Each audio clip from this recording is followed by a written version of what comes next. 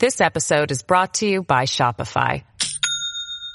Do you have a point of sale system you can trust, or is it a real POS? You need Shopify for retail. From accepting payments to managing inventory, Shopify POS has everything you need to sell in person. Go to shopify.com/system, all lowercase, to take your retail business to the next level today. That's shopify.com/system. In the squadron, they called him Bullets, but we call him Greg Kelly. Greg Kelly is on the air on the Red Apple Podcast Network. Hey. Oh boy, people are excited. You know why? Saw about 18 profiles on the new governor of Massachusetts. Who the hell cares, right? It's another Democrat. But, did you know, she's a lesbian. She is a lesbian, LGBTQ. And of course, that's more important. That's more special. That's more, there's greater status. That's just, than some ordinary, just a guy who likes girls who maybe might be Christian, who knows? It's just cisgender, boring. Who cares? And LGBTQ, first time ever. I think there should be just okay, we get it. All the barriers have been broken. It doesn't matter anymore, all right? I mean, it gets nauseating. When are we, yikes, the first short, just all these little special categories. Is she any good? I saw 3 profiles. They did not mention anything about her background. The whole thing is she prefers women in bed. Who cares? It really doesn't matter. It doesn't shock us. Nobody's mad about it. But you know what does make me mad? That somehow that's considered better, more status, more prestige than those of us who might be heterosexual, right? Just, anyway, look, we're still waiting for the dust to settle to figure out what this all means, the midterms. The number one thing is this was not Trump's fault, and I am still with Trump, totally. Now, I understand from what I'm hearing, he's rethinking the whole thing. He's rethinking running for president. He's rethinking the announcing next week. It would probably be better if he does announce to wait until after the midterms. I mean, after the runoff down in Georgia. I think that's probably a good idea. But it's so unfair to put this on Trump, and they say, well, he was campaigning all over the place and so many of his candidates lost. Well, number one, they're exaggerating. A lot of his candidates won. There are some hard losses, okay? I'm still really upset about the Oz thing. Dr. Oz is my favorite. And the great one, Mark Levin, pointed out, and I did not know this, that early voting started in Pennsylvania almost 2 months before Election Day. 2 months before Election Day. It's usually a given that there are debates. They put that debate off until October 25th on the eve of the election.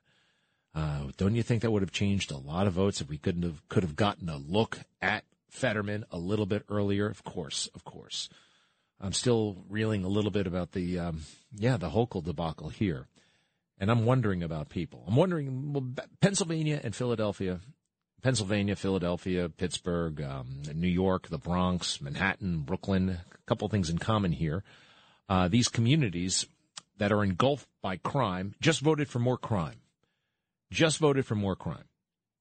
You look at how solidly blue places like Philadelphia are, places like Manhattan, Brooklyn, New York City, solidly blue.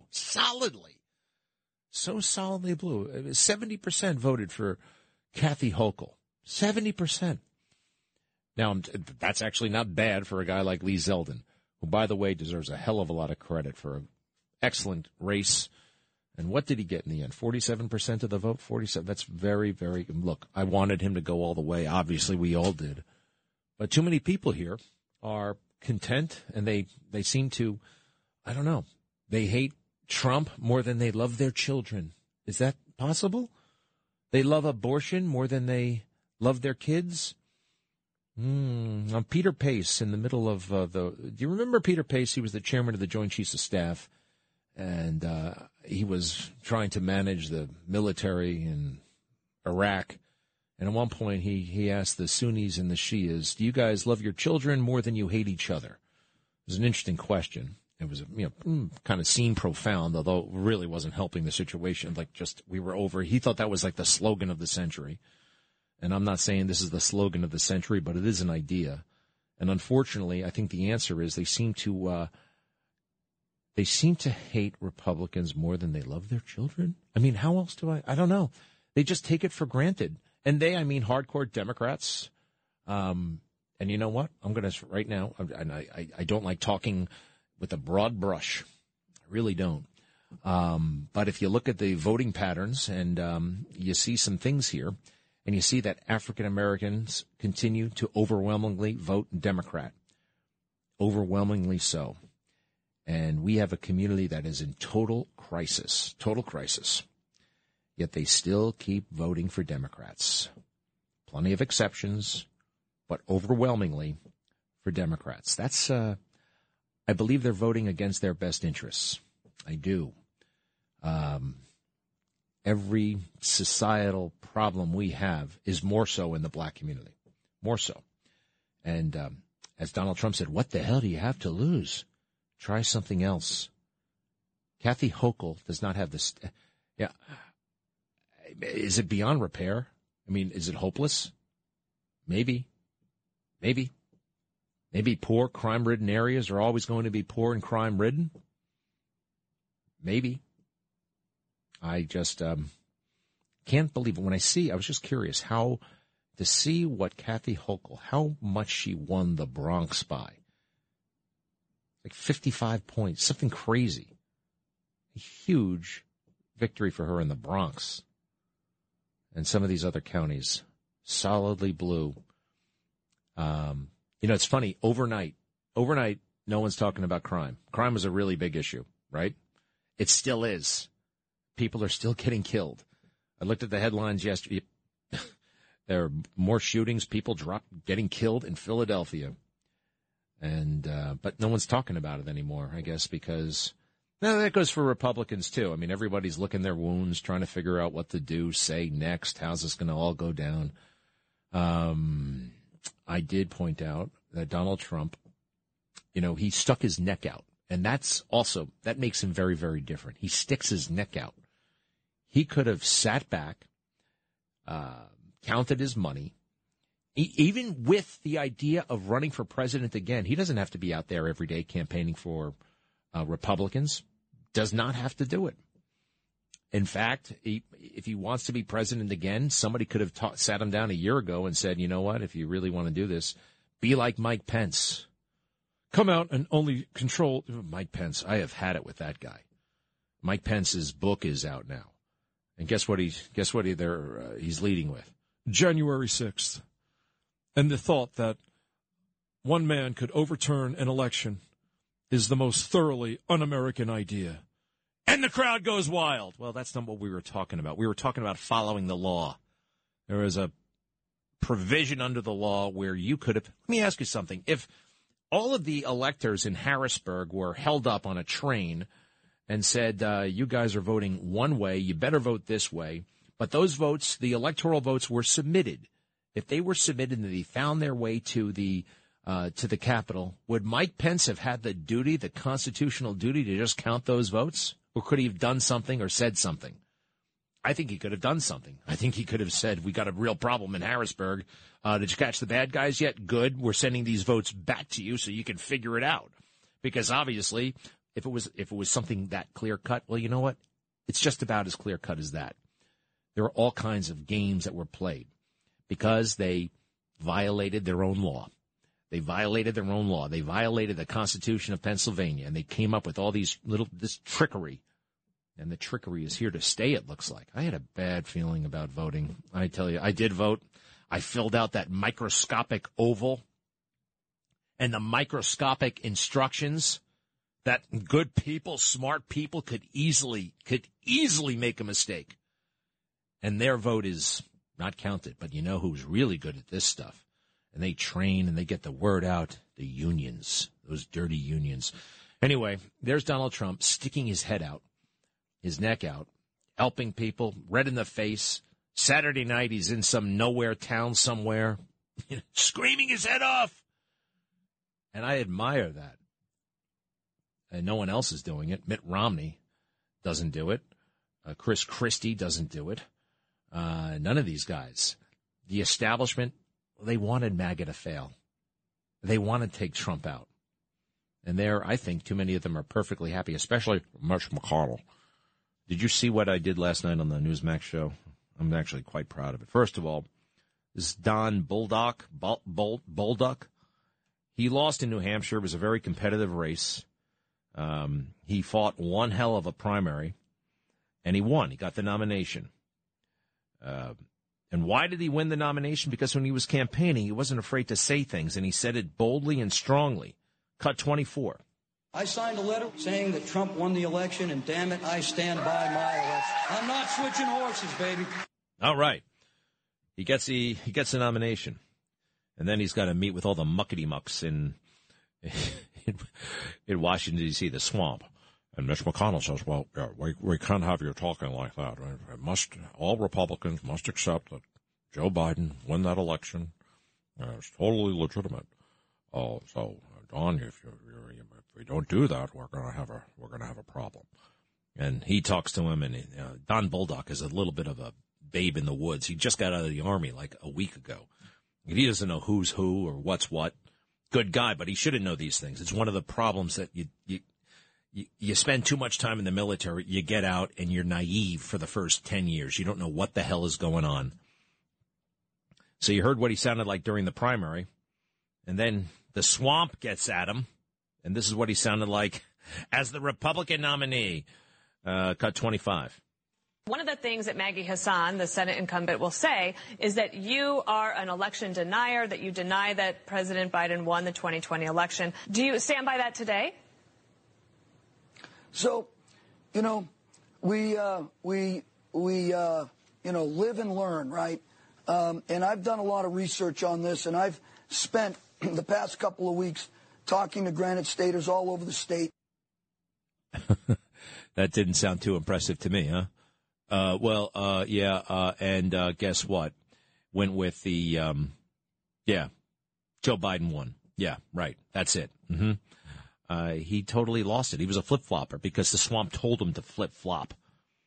And that's the result. That's the result. Hey, did you see the press conference last night? Joe Biden, boy, oh boy, he's lost. He's weird. He got Iraq and Kherson and Ukraine confused. He started talking about Fallujah. He started talking about investigating Elon Musk. But I so resent this, that he can gloat. He's in a position where he can actually gloat a little bit about the results.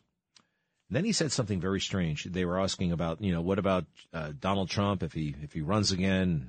How do you feel about that? And he said something very creepy. Cut 28. We just have to demonstrate that he will not take power if he does run, making sure he, under legitimate efforts of our Constitution, does not become the next president again. Under legitimate efforts under the Constitution. What the hell does that mean? Why did he say that? Under legitimate efforts under the Constitution. He didn't say beat him at the ballot box, right? We're going to get more votes from him. No, these guys are up to their own, as usual. They're using other means, whatever means necessary, because Trump, remember, is a clear and present danger. Remember when they told us that, or they keep telling us that? Even a Republican judge by the name of Luttig. Do you remember this guy, this weirdo who testified during January 6th, cut 29? Donald Trump and his allies and supporters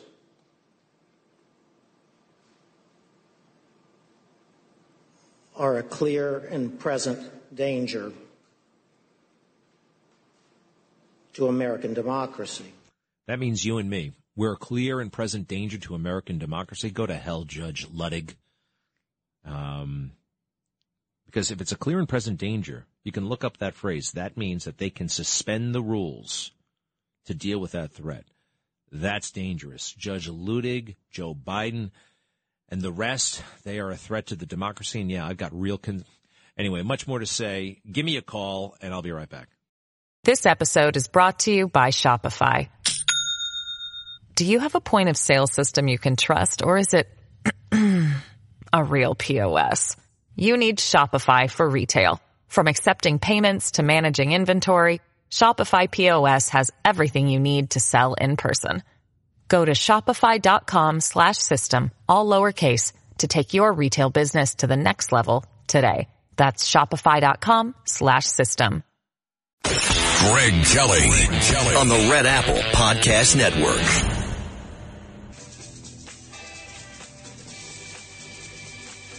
Oh, we're on the air? All right. I had the volume down. Sorry about that. And I was just looking at the New York Post. Wow, they just let us down again. New York Post, way too hit or miss, because who runs the New York Post? Ultimately a billionaire. Most billionaires are crazy, totally insane. And that can be a good thing. There's good and bad in everybody. And the Murdochs, wow, I think they have it out for Trump. And conservative media, too much of it can't be relied upon. Here they are. They let their never-Trumper, John Podhoretz, one of those guys, comes from a long line of lazy conservatives, and writes his dream piece. He's always hated Trump. I noticed John Podhoretz loves Iraq War. He loved that. Promoted the hell out of that. And they got a big, unflattering caricature of Trump and saying it's all his fault. And it's disgusting. It's disgusting. And so much of the conservative media, what's left of it, we don't have that many allies out there. Look at the New York Post. They're the great people who brought us Eric Adams, by the way. The Post says, to bring back New York City, vote for Eric Adams. Vote to save New York with Eric Adams. The Post says, pick Eric Adams today for the future of our city. They always get it wrong. And they gave us Eric Adams, and now they're saying you must abandon Trump and go with DeSantis. Who else? Who else is pushing? Fox News. Fox News. Have you seen it? They're blaming Trump, too. And they tried. Here's another reason why to not blame Trump. As big a deal as he is for us, and we talked about this yesterday, they ignore him day in and day out. They ignore him. They don't cover his rallies. Big tech has deplatformed him. Mainstream media, they're always just giving him a hard time. January 6th crap. And one of the reasons for the mainstream media and Fox ignoring his rallies, well, because in 2016, they could not get enough of the rallies. Remember that? Cut 22, please. There are several major events coming up tonight. We're going to have full coverage of all of these events. We're standing by to hear from Donald Trump. He's going to be speaking as well. The third rally, he's got two more later tonight. Meanwhile, on the political trail, we are awaiting Donald Trump to arrive at his rally in Hagerstown, Maryland. Something rare happened at the Trump rally in Milwaukee tonight. That was 2016. And that was mainstream media, MSNBC, CNN. There was just what a spectacle, a Trump rally. And he would make news every time he turned around, and all that free media. And they will never forgive themselves for that. They beat themselves up for that. And that's one of the reasons why Fox News does not carry him anymore. They want him to lose. They want to atone for 2016. Anyway, he's not responsible. I hear he is taking this all very, very hard. More when I come back. Traffic jams, tailgating, pile-ups. Ugh, the joys of driving. How could it get worse? The federal government wants to have a say in what you drive. That's right. The Biden administration's EPA is pushing mandates that would ban 2 out of every 3 vehicles on the road today. Don't let Washington become your backseat driver. Protect the freedom of driving your way. Visit EnergyCitizens.org. Paid for by the American Petroleum Institute. Greg Kelly on the Red Apple Podcast Network. Themes in this election year: election deniers. Trump-backed election deniers. These election deniers. GOP errors are on the ballot. Your Republican Party's next nominee for governor could be an election. To have election deniers win. You see, it's one of the hundreds of topics they say we can't talk about. You can't talk about the election. You can't raise your voices and your concerns about the 2020 election. They'll label you ineligible for office if you raise doubts about, and that goes for Mike Pence as well. Mike Pence doesn't think you're eligible for office if you have doubts and concerns about the 2020 election. It is American. It is America. We are allowed to have these concerns. It is, too many fell for it. Too many. And who's pulling the strings? The establishment. People like Paul Ryan, George W. Bush. Did you see Paul Ryan? Paul Ryan, who is on his way to being a billionaire, by the way. Paul Ryan, former Speaker of the House. The guy is, I think he's 50 years old. Imagine that, he's only 50 years old. He spent half of his life in government. Got elected to the Congress when he was like 26. Milks it for all he can. And now he's a very, very, very rich man, getting richer by the second. And I see he's, Paul Ryan blames disappointing GOP election results on Trump hangover. Yeah, thanks. Blame Trump. Blame Trump. Has anybody seen Paul Ryan lately, other than appearing in Aspen and Davos, offering just his lazy assessment that apparently he charges big bucks for, right? Believe me, he's got such prestige as a former vice presidential failed running mate. This guy is going to dine out on that for many, many years to come. And a lot of other things he's got going on. But this kind of lazy analysis will get you very, very far in the swamp. I have not seen him campaigning, and this has been pointed out last night, and I've said this before about Trump. He is out there sticking his neck out for these candidates for our country, and most people don't do that because, well, they're afraid to, and they're afraid of failure. They're afraid of, well, what if my candidate loses? Then I'll look like I don't have that much power. I'll be damaged. That's why most people don't do what Trump does. They're afraid of failure. Think of all the things you could get done if you were not afraid of failure, and if you were not afraid of looking bad or criticism. These are some of Trump's gifts, really. He does not seem to have a fear of much of anything. But he's paying a little bit of a price. Yes, it was disappointing. The results are disappointing. I still give him credit for trying to move the needle. Most don't. They just mail it in, phone it in, let others do the work. Good for him. Good for him. Sally in Queens, what's up? Hi. Yes, I was wondering. All right. Your name is not Sally. All right. So, all right. Yeah, so this is an attempted prank phone call. You just use your regular voice and we can talk, but you're screwing around, Sally. No, it's not. Okay, well, continue then. Why your side is against gender neutral? What? I changed my gender. All right, thank you, Sally. You're just all right. Would you cut the crap? All right, no prank phone calls. We haven't had a prank phone call in a long time. Let's see here. Mike in Wayne.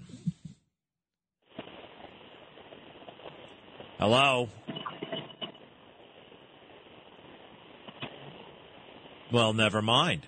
Susan from Brooklyn. Okay, Greg. Hi. Listen, I'm a little fired up. I happen to be listening this morning to this station in the morning show, and let me guess. Sid Rosenberg said something you didn't like, right? Okay, I'm just going to say that I thought the remarks that were made were very unnecessarily disparaging. Well, what happened? Name names. Who said what? Okay, well, him and his little entourage were mocking Herschel Walker. Was Bo Dietl involved?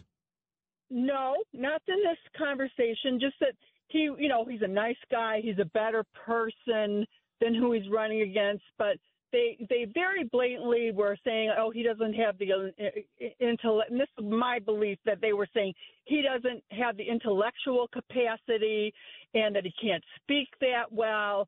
And I just want to say that I have seen him. I watched his debate, which Dick Morris said he was coached by Newt Gingrich, and he did an excellent job in that debate.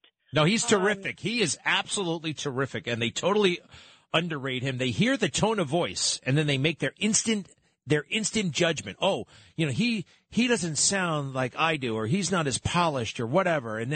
But if you actually listen to what he says, not only what he's saying, the substance, but how he says it, he's very, very good. He is. And they need to, anyway. But look, it's talk radio. People say things that people don't like all the time, Susan. So don't, it's okay. All right. If they said something, Herschel's in Georgia. He's busy down there. I'm sure he didn't hear it. So it's nothing to get worked up about, Oh, no, I am worked up. I'm telling you, though, Susan, it's nothing to get worked up about. All right. I mean, there are a lot of things in the world to be worked up about right now. That Sid and the Morning Zoo crew said something you didn't like. Don't worry about it. No, I think we need to get behind Herschel Walker. I mean, we're doing all we can. We don't live down there. I mean, I can't vote for the guy. I just give him more money. I guess I could do that. I mean, it's okay. It's okay. It's all right. You got to back off the morning crew. All right. Just, don't worry about it. It's just air. It didn't mean anything. It does because. All right, Susan, I can't talk you out of this. I'm sorry. All right. Let's try Joe in Fairfield, Connecticut. Yes. Yes. Hello, Colonel Gregory. Yes, I'd like to talk about the differences in how the Republicans and Democrats campaign. And there's no question, I've seen so many lawn signs for the Republicans in Connecticut, and they'll never win.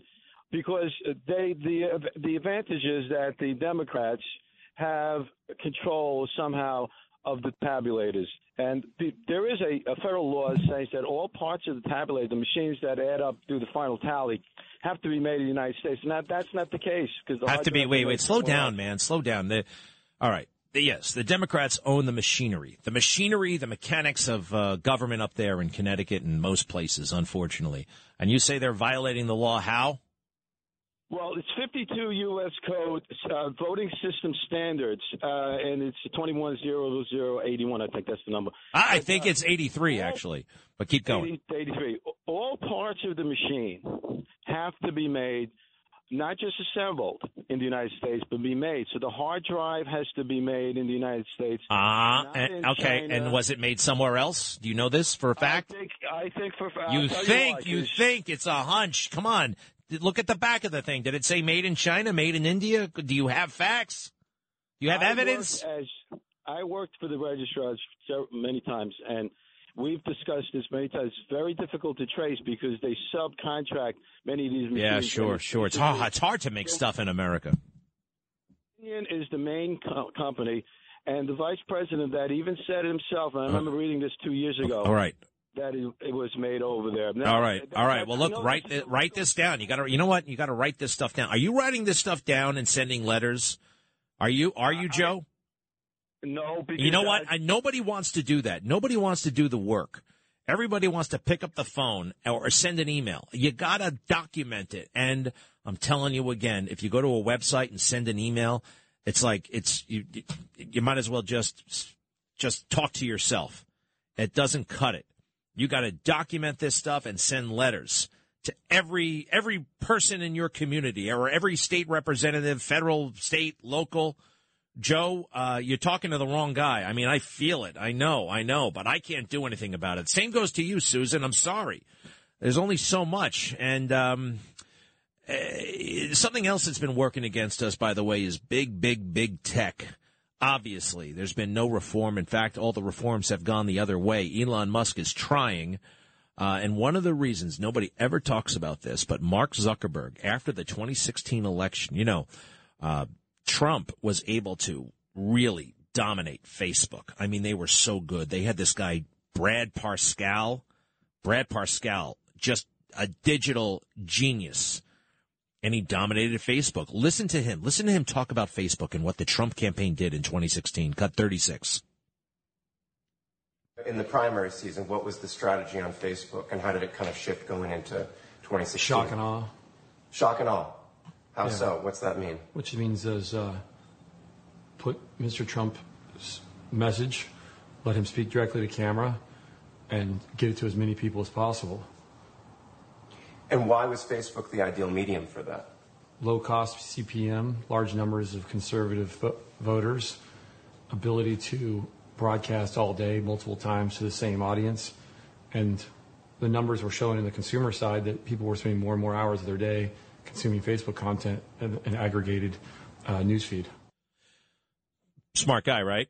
And just as Trump dominated Facebook and dominated cable news because he knew how to pull the strings and create news and create a spectacle that people wanted to see so he could talk about his ideas and how to save this country, cable news, they all tried to correct after. They tried to, oh, my God, how do we stop him? How do we stop him?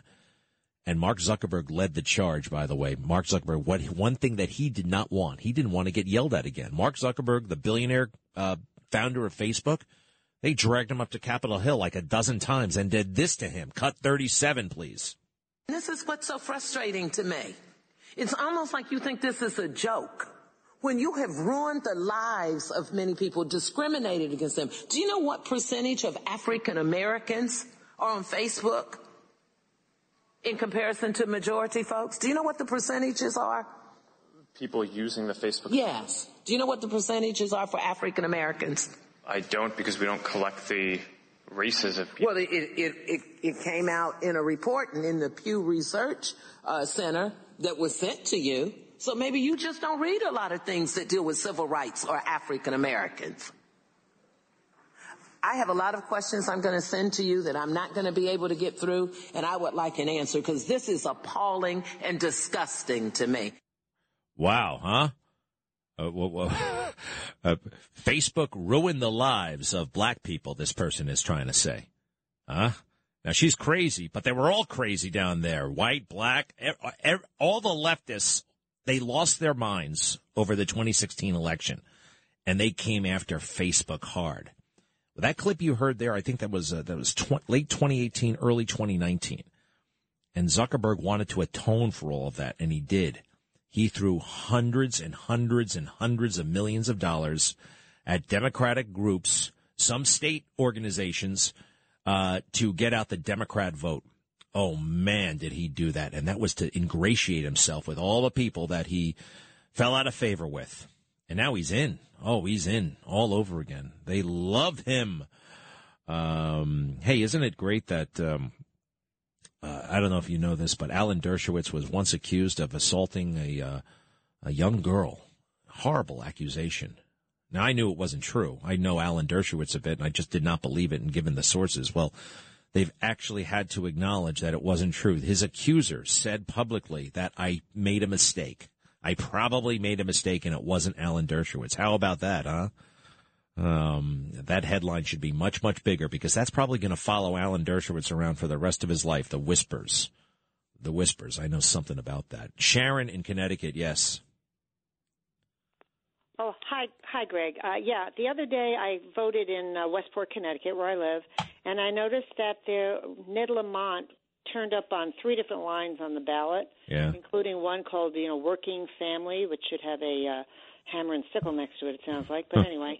And then today in the Post, which you referenced the Post before, I see on page 10, Kathy Hochul can probably attribute her win to the line where she showed up, including the Democrat line, Working Families, where she got almost 5 percentage points.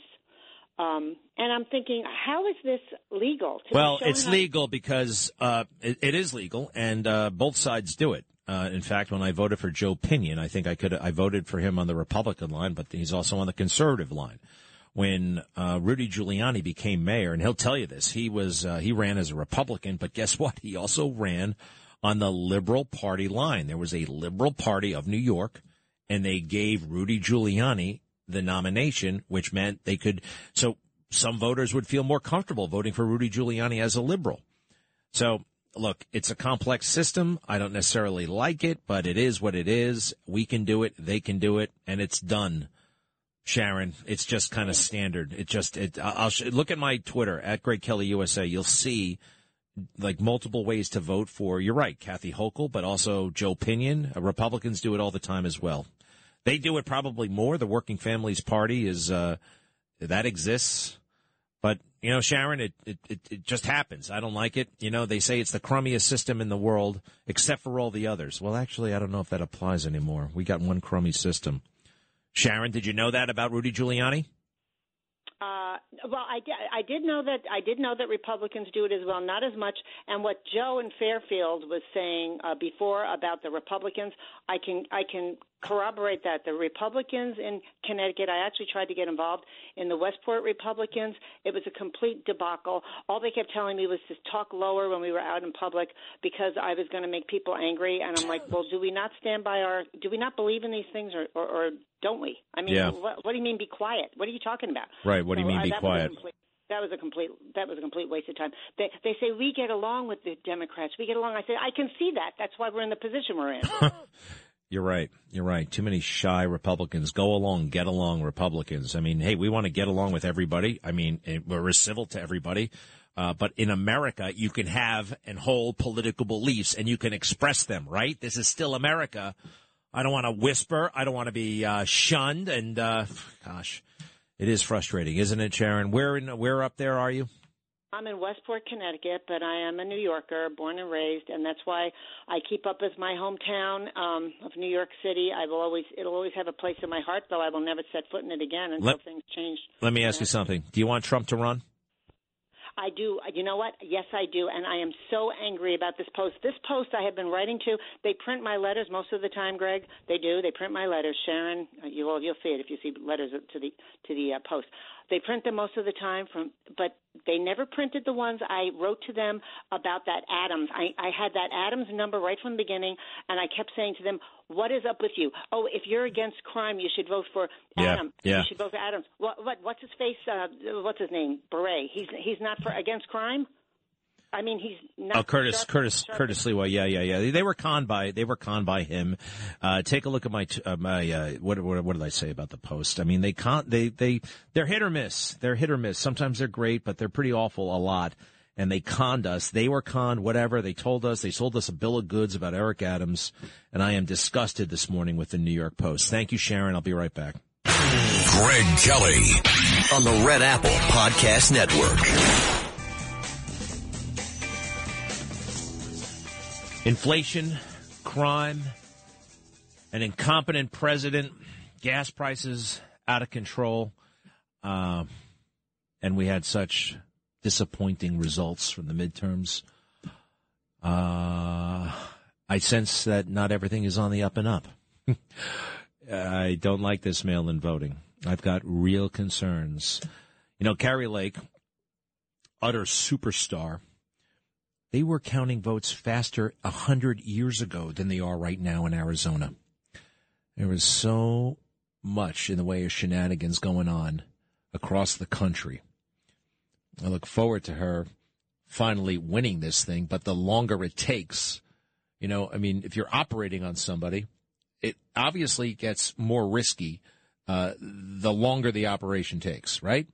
You know, 15 minutes and a half hour, 2 hours. When you're in the 8-hour category, it looks it could go either way, and all kinds of horrible things can happen. Mistakes can be made, greater chance of infection, and that's how I feel about counting. All this counting, and apparently, I heard as of like yesterday, they hadn't even looked at the day of vote. It was all the mail-in stuff that they were still dealing with. I don't like it. And Joe Biden, by the way, says he's probably going to run for president, and he's not going to change anything about his approach to this office that he is failing so miserably in holding. Well, he took it to a very new, gross level when it comes to reveling in grief and death.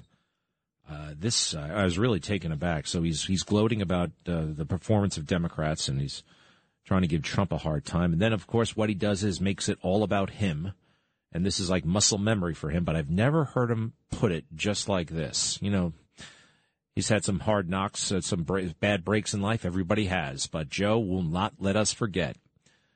And the way he described it was, I think this was not good. Cut 34. Like a lot of you, we've been very fortunate as a family. But we've also been through a lot of fairly tough times. And I've had the great advantage of having a family to get through them. When my first wife and daughter were killed when a tractor trailer broadsided them and killed my wife and killed my first wife and killed my daughter. And my 2 boys are expected.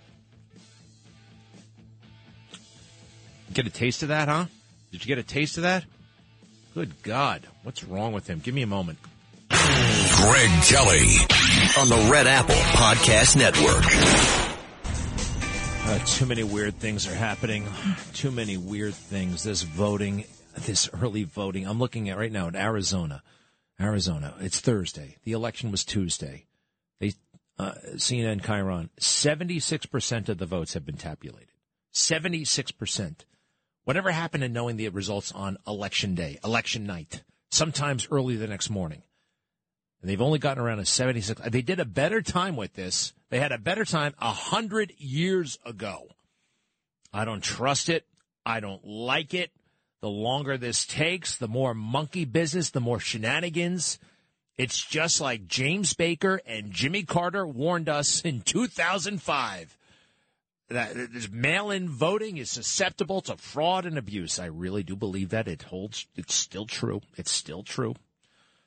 Hey, Dick Morris, the legendary political consultant, help us make sense of all this as the dust settles, although that may not happen for a while. Dick Morris, how are you, Dick? Welcome back. Welcome to your radio station. What's going on? You heard what I said right now? I really don't like the mail-in stuff. Can you just talk about that for a moment, then we'll talk about other stuff? Yeah, I agree completely. But I have a good proposal in Nevada that's even slower than in Arizona. To count the ballots, and Nevada is one of the smallest states in the country. I think they should fire the election staff and hire the card counters from the casinos. So, Dick, they'll do a much better job. You know, I love President Trump. I know you love President Trump, and your book, The Return, is still doing amazing on Amazon and elsewhere, and everybody should buy it. I want President Trump to run. However, I heard something disturbing this morning. Now, I talk to President Trump, not as frequently as you do, but I do talk to him. And somebody close to him told me that he's not sure, that this DeSantis thing has rocked his world, and he's thinking about not doing it. What are you hearing? No, that's totally absurd. He's fully committed to running. He's absolutely going to run. There is a good argument for his delaying until after Walker's announcement because he doesn't want to detract from it. And the fundraising efforts of the party should go to Walker. But there is no consideration, too low for zero, as Elton John said, of his not running. Absolutely not. Well, I hope you're right, because quite frankly, this is coming from people. Now, granted, there's been so much fake news and so many rumors about Trump. And he acknowledged himself that the results the other night were disappointing. He said it on Truth Social, disappointing, but then he had a positive spin on it. We're all disappointed. And, I'm reassured if there's no chance. But let me ask you this. Bill O'Reilly was on the phone. Where did I hear? But I do think that Trump needs to change a little bit. His game is amazing, such talent, but even talent needs to be guided, needs to be coached. And there are a couple of things that I hope he changes when he runs next time, if he does, and you tell us he will, and I like that. Do you think he's capable of change? Not much. I think he's going to basically be who he is and what he is. And his authenticity is inconvenient for advisors, consultants, and media types, but I think essential to his credibility with the voters. And I think he reflects what he thinks, and he says what he thinks, and that's who he is. But let's talk about the election, okay? Well, one thing on that. One thing before you get to the election, that's why you're here. But I got to say one thing about what you just said. The authenticity, of course, it's all amazing. We know who he is, and I'm not saying he should, pretend he's anybody else. But I know you like movies, and one of my favorite movies is Rocky and Rocky II. And when Sylvester Stallone, when Rocky comes back, he fights Apollo Creed, not southpaw but right-handed. And it totally messes Creed up, and nobody expected it, and it changed the game, and it changed the fight, and it's something that Trump may have to consider, at least watching the movie. All right. As to the election, take it away. What the hell happened? Well, first of all, we won. Wait a second. Bill, we don't hear you very well there, Dick. Hold on. Try it again. Okay. We won. That's what the hell happened. We won the House. It looks to me like we have 215 House members. You need 225 House members. You need 218. And when you combine last cycle and this cycle, we picked up 30 seats, which is quite an achievement given the gerrymandering that goes on. I think that in the Senate, I personally don't give a damn about the Senate. I think that no legislation is going to be passed while Biden's president. He'll just veto anything. And we'll never be able to repeal his programs because he'll veto them. And he won't be able to pass anything because the House will stop it. So forget the legislative front. There is no Congress from that point of view. What's important here is the ability to investigate and the gavel and the subpoena power. And that's as potent in the House in one House as it is in two houses. You don't need two gavels to hang over Hunter Biden's head. One of them is good enough. And so I basically don't think the Senate is very significant. I think it's much more a media event. In terms of the race itself, both Laxalt is behind and moving. Laxalt is ahead and moving and dropping. Masters is behind and gaining. So it's hard to tell where those lines cross, particularly because of the mail-in voting and all kinds of drop box and all that stuff. You really don't know with each tranche of new votes where they come from. But basically Masters is behind and gaining. Laxalt is ahead and dropping. And I have no idea. If we lose both of those, Georgia has no impact. Well, I would love it. I would love it if Georgia has no impact. And if we win one and lose one, it all hinges on Georgia. All right. Now, I'm looking right now. We only have 209 seats. I can't believe it's Thursday. I know I'm told, okay, we're good. It's going to happen. It's going to happen. It's going to happen. But we are, there is a flavor out there. People are disappointed. I mean, we wanted this tsunami, and I don't know who the hell first put it out there that there was going to be a wave, and I guess this is kind of a wave, but whatever. Can I ask you a little bit about the establishment Republicans, Mitch McConnell, Mitt Romney? No. Dick, give me a moment here. I want to know about the establishment Republicans. It looks to me like they just did not serve us well. No, they knifed us in the back, but let me get to that in a sec. We have 220 House races we've definitely won. That's two more than a majority. We have six more that we're leading in. So that would be 228, which is enough. Well, do me a favor. Call up the CNN control room, and I know it's CNN, but they got a big number there. It says 209. We've only got 209 at this point. I just can't stand it. We have 220. We have 228. Just one second. No, so we have 220 where we've been declared the winner. And we have six more where we're ahead and likely to win. So that would be 226, which is 8 more than you need for a majority. Let me talk about what you're saying. It isn't just that they sat on their hands. It's they knifed us in the back. McConnell took every challenge of the Democratic incumbent. McConnell put up his candidate for that, and Trump put up his candidate, and Trump beat him in all the primaries, every single one except for Georgia governor. And McConnell's policy then was to refuse to give any money to any of the Trump candidates, and then to go around telling every big donor, give the money to me, and I'll decide how to spend it to get a Senate majority. And the fact is that he was worried that if Trump's people, Walker, Vance, Budd, Masters, won, that they wouldn't vote for him, that they would vote for some other candidate for leader. And he was more concerned about keeping the title of leader than he was whether it's the majority leader or the minority. Oh, my gosh. What a bum. What a bum. Now, I hear that Josh Hawley, a Republican of Missouri, has already publicly stated that he's not going to vote for McConnell. Is his time up finally? I mean, with a guy like Hawley coming up and speaking out like that, what the hell does this guy bring to the table anymore? No, he's going to win re-election as majority leader. Undeservedly so, because he helped make sure that enough people like Baldrick in New Hampshire who might have voted against him didn't win. So it was a deliberate policy on his part of sabotaging candidates who he couldn't control. And then he went out as head of the Senate Campaign Committee and spent millions of dollars trying to reelect Lisa Murkowski, even though her opponent was a Republican. So it had no effect on control of the Senate. Just that her opponent wouldn't vote for McConnell, and Murkowski will. You're not going to beat McConnell. There are too many senators who depend on him. Yeah. Too many bumps on the log there who are sort of chemically inert. Well, that's the swamp for you, I guess. There's the swamp. All right, coming back to Donald Trump.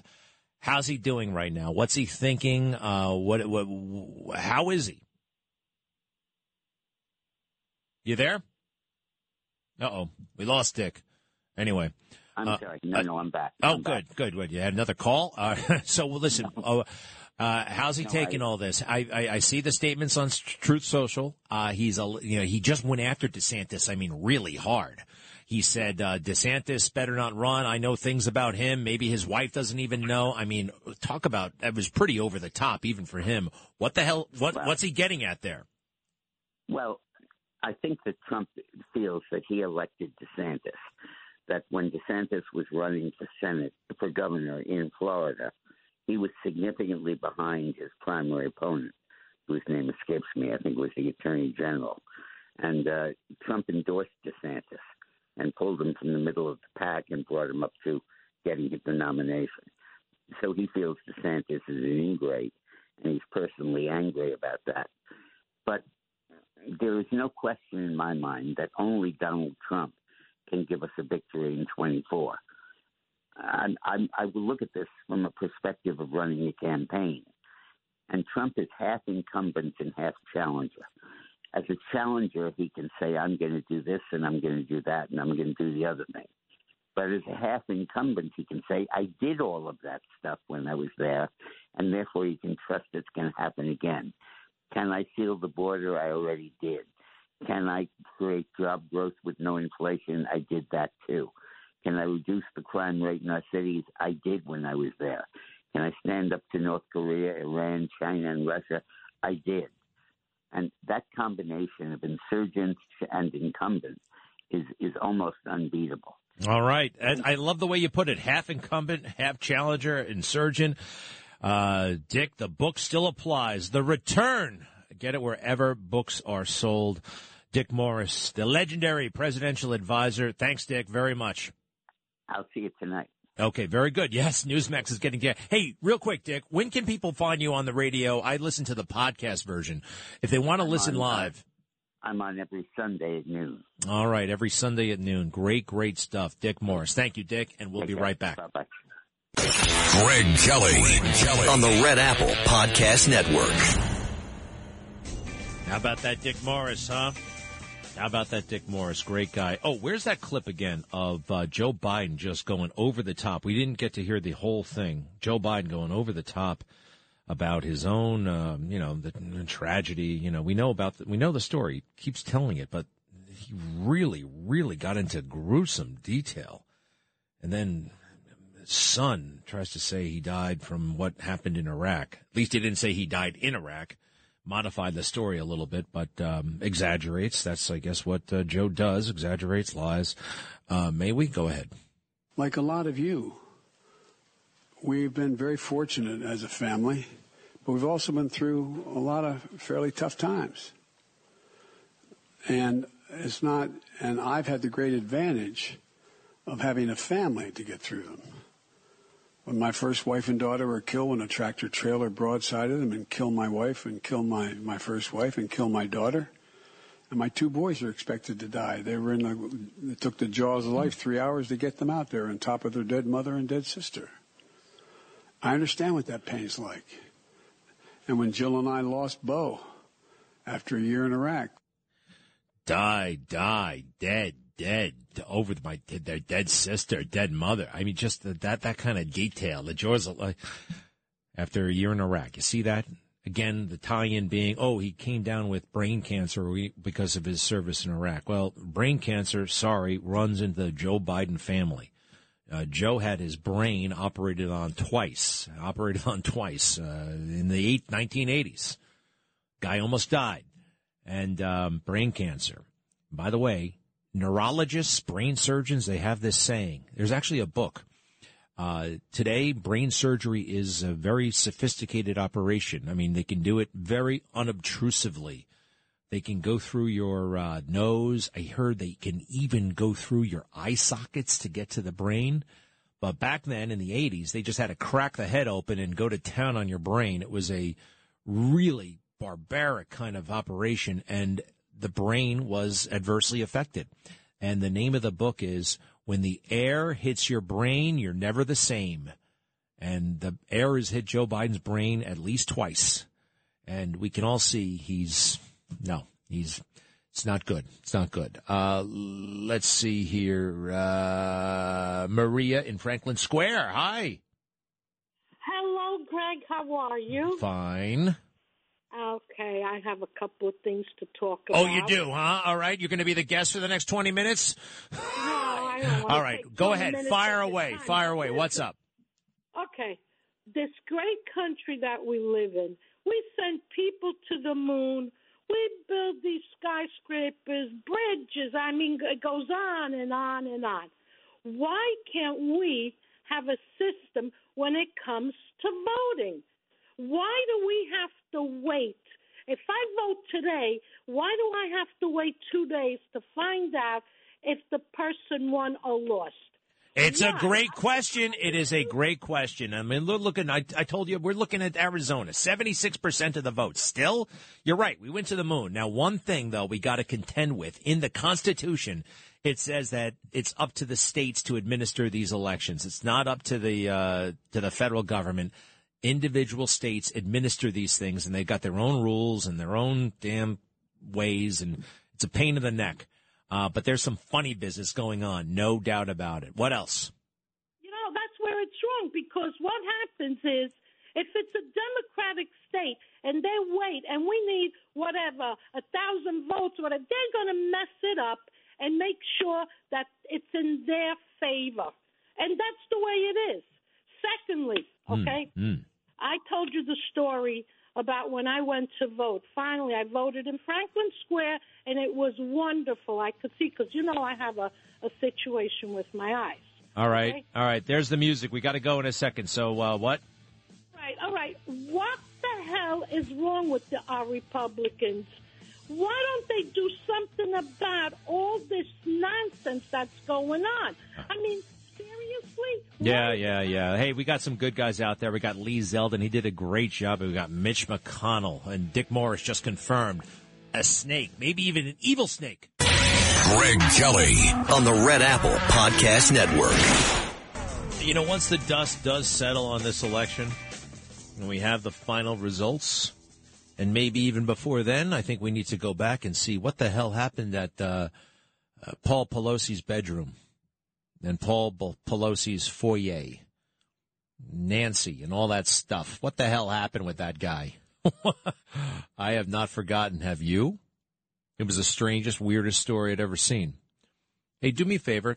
When the police chief was all choked up and emotional about it, remember that?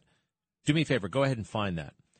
So the police chief, this was one of the many, many things that told me that this is not right, that they're covering up something. I don't know what the hell it is, but I do know we're not being told the entire story.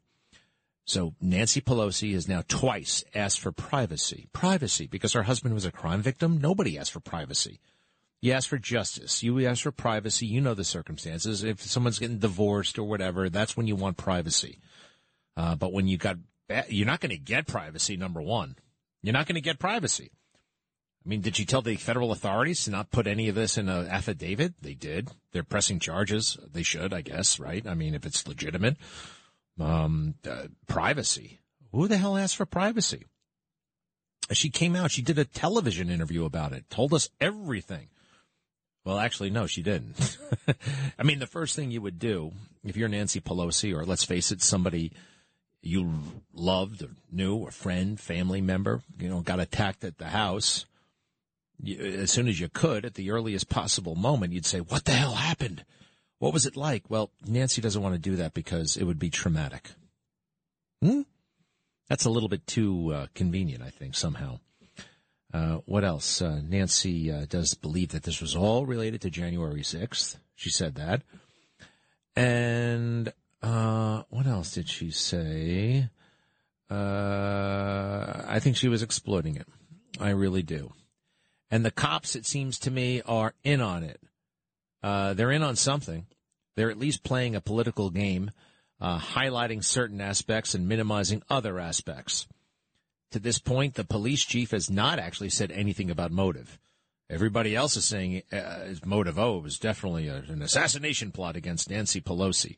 That's all coming from the district attorney who's elected, and I take it was reelected on Tuesday, and she was up for election.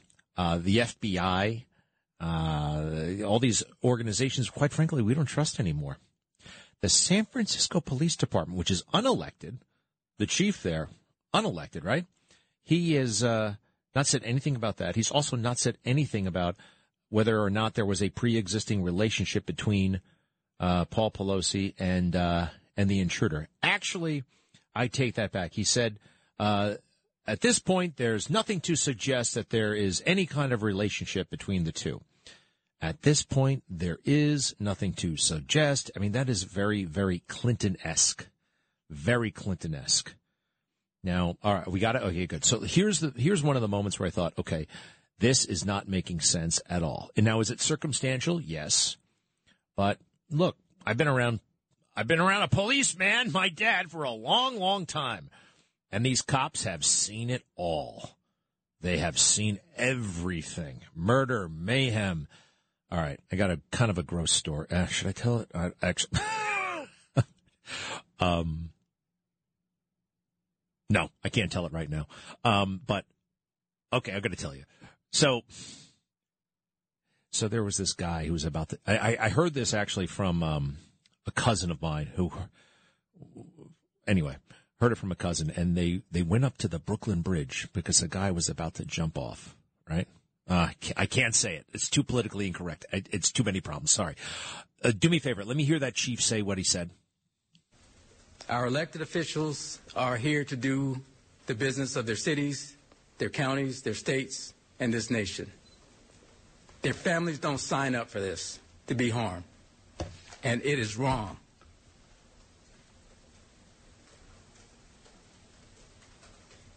And everybody should be disgusted about what happened this morning. With that, we will take any questions, and we will only answer what we can answer. All right. So I decided I am going to tell the story after all.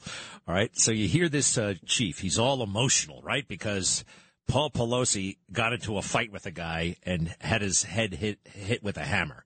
Did you hear him? He was about to cry. You can see it. Now, that does not make sense. I looked it up. This guy has been in law enforcement for like 35 years. He's been the chief of police at San Francisco, a place that sees murder, mayhem all the time. That's where Dirty Harry was set in San Francisco. And this guy's about to lose it because Paul Pelosi, who is alive now, by the way, is already out of the hospital. He's fine. I just didn't believe it. And this is a small example of how cops have seen it all and done it all. And you know what? I'm sorry. They have to build up protection systems. I mean, you can be too empathetic, right? So here's an example. A guy is about to jump off the Brooklyn Bridge. And it happens to be, I guess, he's Indian, or what we now call Native American, right? That becomes apparent during the discussions with this individual because nobody wants him to jump, right? And they got to go up there with cables and, to rescue the guy, to bring him down. Anyway, they go up there and they're talking to him, and he jumps. And the guy who had just been talking to him, trying to talk him out of it, turns to one of the other cops and says, he didn't even say Geronimo. Now, to us, that's shocking. But to cops who deal with this stuff all the time, right? That it's just like, these things, it's their day job. Did I ever tell you the time that I was 7 years old and we were at a department store on Long Island, and I was with my dad and my brother and my mom, and we saw a guy take a woman's purse. My mother was in the store, and we're waiting for her in the station wagon. And a guy steals a purse, and my dad just peeled out in the car, 100 miles per hour. We were going after him. It was the most amazing thing that ever happened. It was just incredible. I was 7 years old. I was like, oh, wow! It's like right out of Starsky and Hutch. He gets out of the car. His gun is drawn. I mean, it's unbelievable. It's terrifying. It's exhilarating. It's like, oh, my God. My dad gets the purse back. The guy runs away. I'm like, why didn't you get the guy? Well, because you were here. It was at night, by the way. He couldn't, guy jumped the fence, but he dropped the bag. And I do remember this. I said, what did he say? Because they had they exchanged words. He said, go ahead and shoot me. I have nothing to live for. Sounded like the saddest thing in the world, right? Anyway, I am in a state of total shock. I mean, it was the most, and by the way, it was kind of fun. It was interesting. I had never seen anything like this in real life. My brother and I don't stop talking about this for a year, right? It's just like, Dad took out his gun and stopped the guy. Well, it was a big deal to us. I do remember so specifically, by the time we got home, which was 10 minutes away, he was talking about other stuff. We stopped at Dairy Barn to get milk. And, something about what he was going to watch on TV, or just like the most ordinary stuff in the world. Because that's the kind of stuff he did every single day, chase bad guys. This is all the way back in the 1970s. So cops, they've seen it all, they've done it all. Oh, and that brings me back to the chief. So you just heard him lose his mind about Paul Pelosi getting hit in the head with a hammer, right? But Paul Pelosi is alive, mind you. He's already out of the hospital. He was talking to the cops on the way to the hospital, according to the records.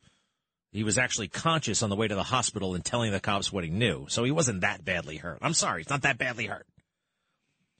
But the chief almost broke down and cried. Now, here he is. I found this clip. This is from June, 4 or 5 months ago, right?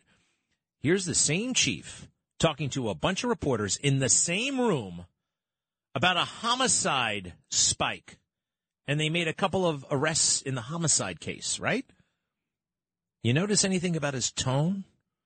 Anything like that suggests that, he's a world-weary guy. He's seen it all. And you know what? Nothing really gets to him. Go ahead.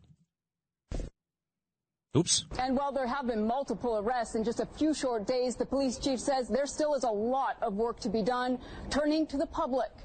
These arrests happened in quick succession, and we wanted to make sure we got that information out, but we also need the public's help. San Francisco has seen 20 homicides so far this year. While we have the public's attention, we want to make sure we take advantage of that, and if anybody has anything that they can provide that helps these investigations or any others, I think it's a good opportunity. Tara Campbell, ABC 7 News. If anybody has anything, give us a call. We're standing by. The phones are open. This is about 20 people just got killed. And there's stabbing, one of his stabbing deaths. He sounded pretty nonchalant, right? Can I hear again his reaction to Paul Pelosi getting a bump in the head the other night, please? Our elected officials are here to do the business of their cities, their counties, their states, and this nation. Their families don't sign up for this, to be harmed. And it is wrong.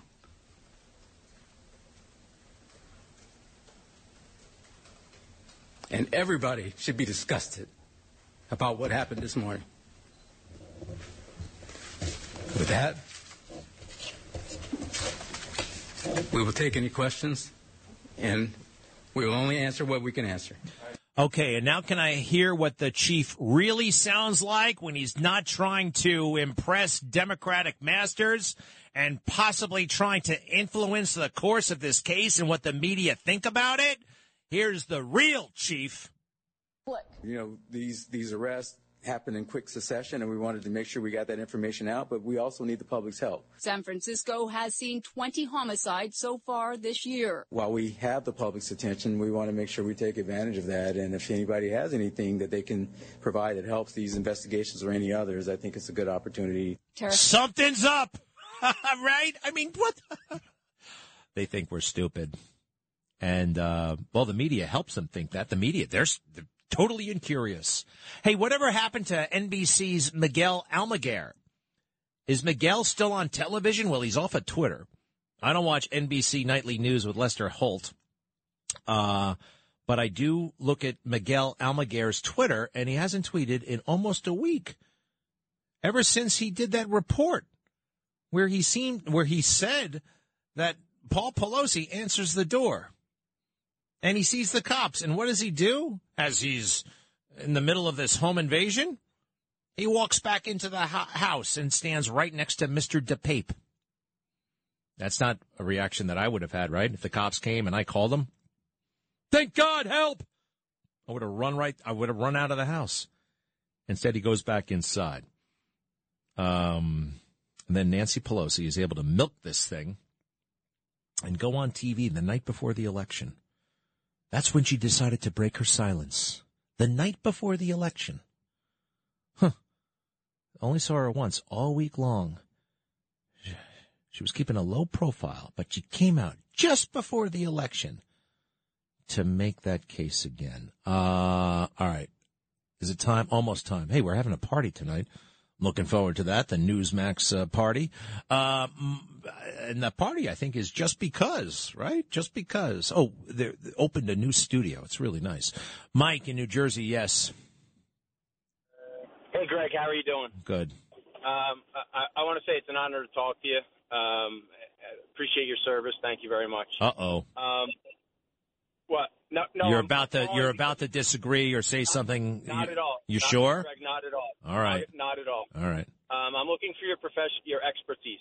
So I'm a huge Trump supporter. Yeah. I agree with everything you said. It takes a person with a lot of guts to stand up for what they believe in. But after this past midterm, I have a question.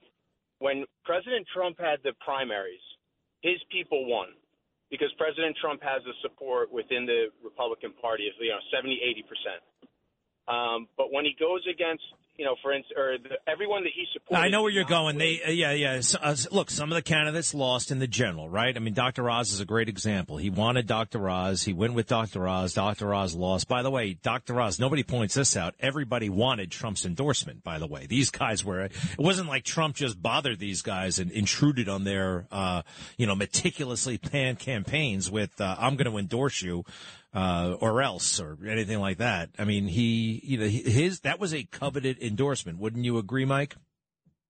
Absolutely. Absolutely. My question to you is, when going into general elections, I feel like President Trump, I think when people hate them, they're just ignorant. For whatever reason, they do. But when going to general elections, you need a moderate Democrat to sometimes come on the Republican side to vote. And unfortunately, I feel like President Trump has isolated so many people on that side. They just vote against him for no reason. Well, this is what I was talking about. Do you remember earlier when I said, when I was talking about Rocky II? Remember that? I don't know if you heard it, but I said there's a great thing in Rocky II where Rocky goes from southpaw to right-handed. He starts boxing with the other hand. I don't know anything about boxing, but I do love the Rocky movies. And I would like to see Trump switch up a couple of things. Dick Morris says he doesn't change, and it's very hard to change at a certain age. But I do believe that Trump is the most pro-American president. I mean, truly, our values and who we are, he represents. And I would love to see him make that case to the left. And then I think he could be a president that wins 40 states. I know it sounds crazy, but I still think he could be that kind of guy because his agenda is our agenda. It's an American agenda. Mike, I know what you mean. Look, some people just can't take him and the mean tweets, but, look at what we got instead. Look at Joe Biden. So if Donald Trump started talking to the left just a little bit, they said only Nixon could go to China. Do you remember that? Only Nixon could go to China. He was such an anti-communist. If George McGovern went to China, they would see him as a spy. But Nixon could do it. I think that Donald Trump could do some amazing things, actually, to communities with communities and voting groups that despise him. I actually think a lot of folks could be won over. Mike, that may not suffice, but that's what I think. Can I say one more thing? I got to go. Hold on. I'll take you on the other side, all right? Give me a moment. Greg Kelly on the Red Apple Podcast Network. Hey, happy birthday to the Marine Corps, my beloved Marine Corps. So glad I joined the Marine Corps. Followed in my dad's footsteps, of course. Happy birthday to all the Marines. The Marines founded today, on this day in history, 1775. That's how many years ago? A lot of years, 247 or so. Wherever you are, if you served in the Marines or you know a Marine or love a Marine, whatever, happy birthday to the Marine Corps.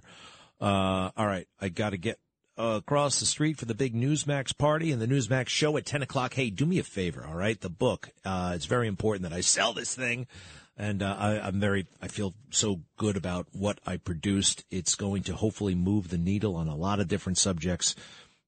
From race relations to support of the police, how we got to this crazy moment where the police are maligned and seen as the problem and not the solution. It's just, anyway, it was a labor of love, and I think it's going to help some people. It's called Justice for All, How the Woke Left is Wrong About Law Enforcement, and it's available on Amazon right now, available for pre-order. It comes out January 10th. All right, Mike, finish your thought, please. Mike in New Jersey.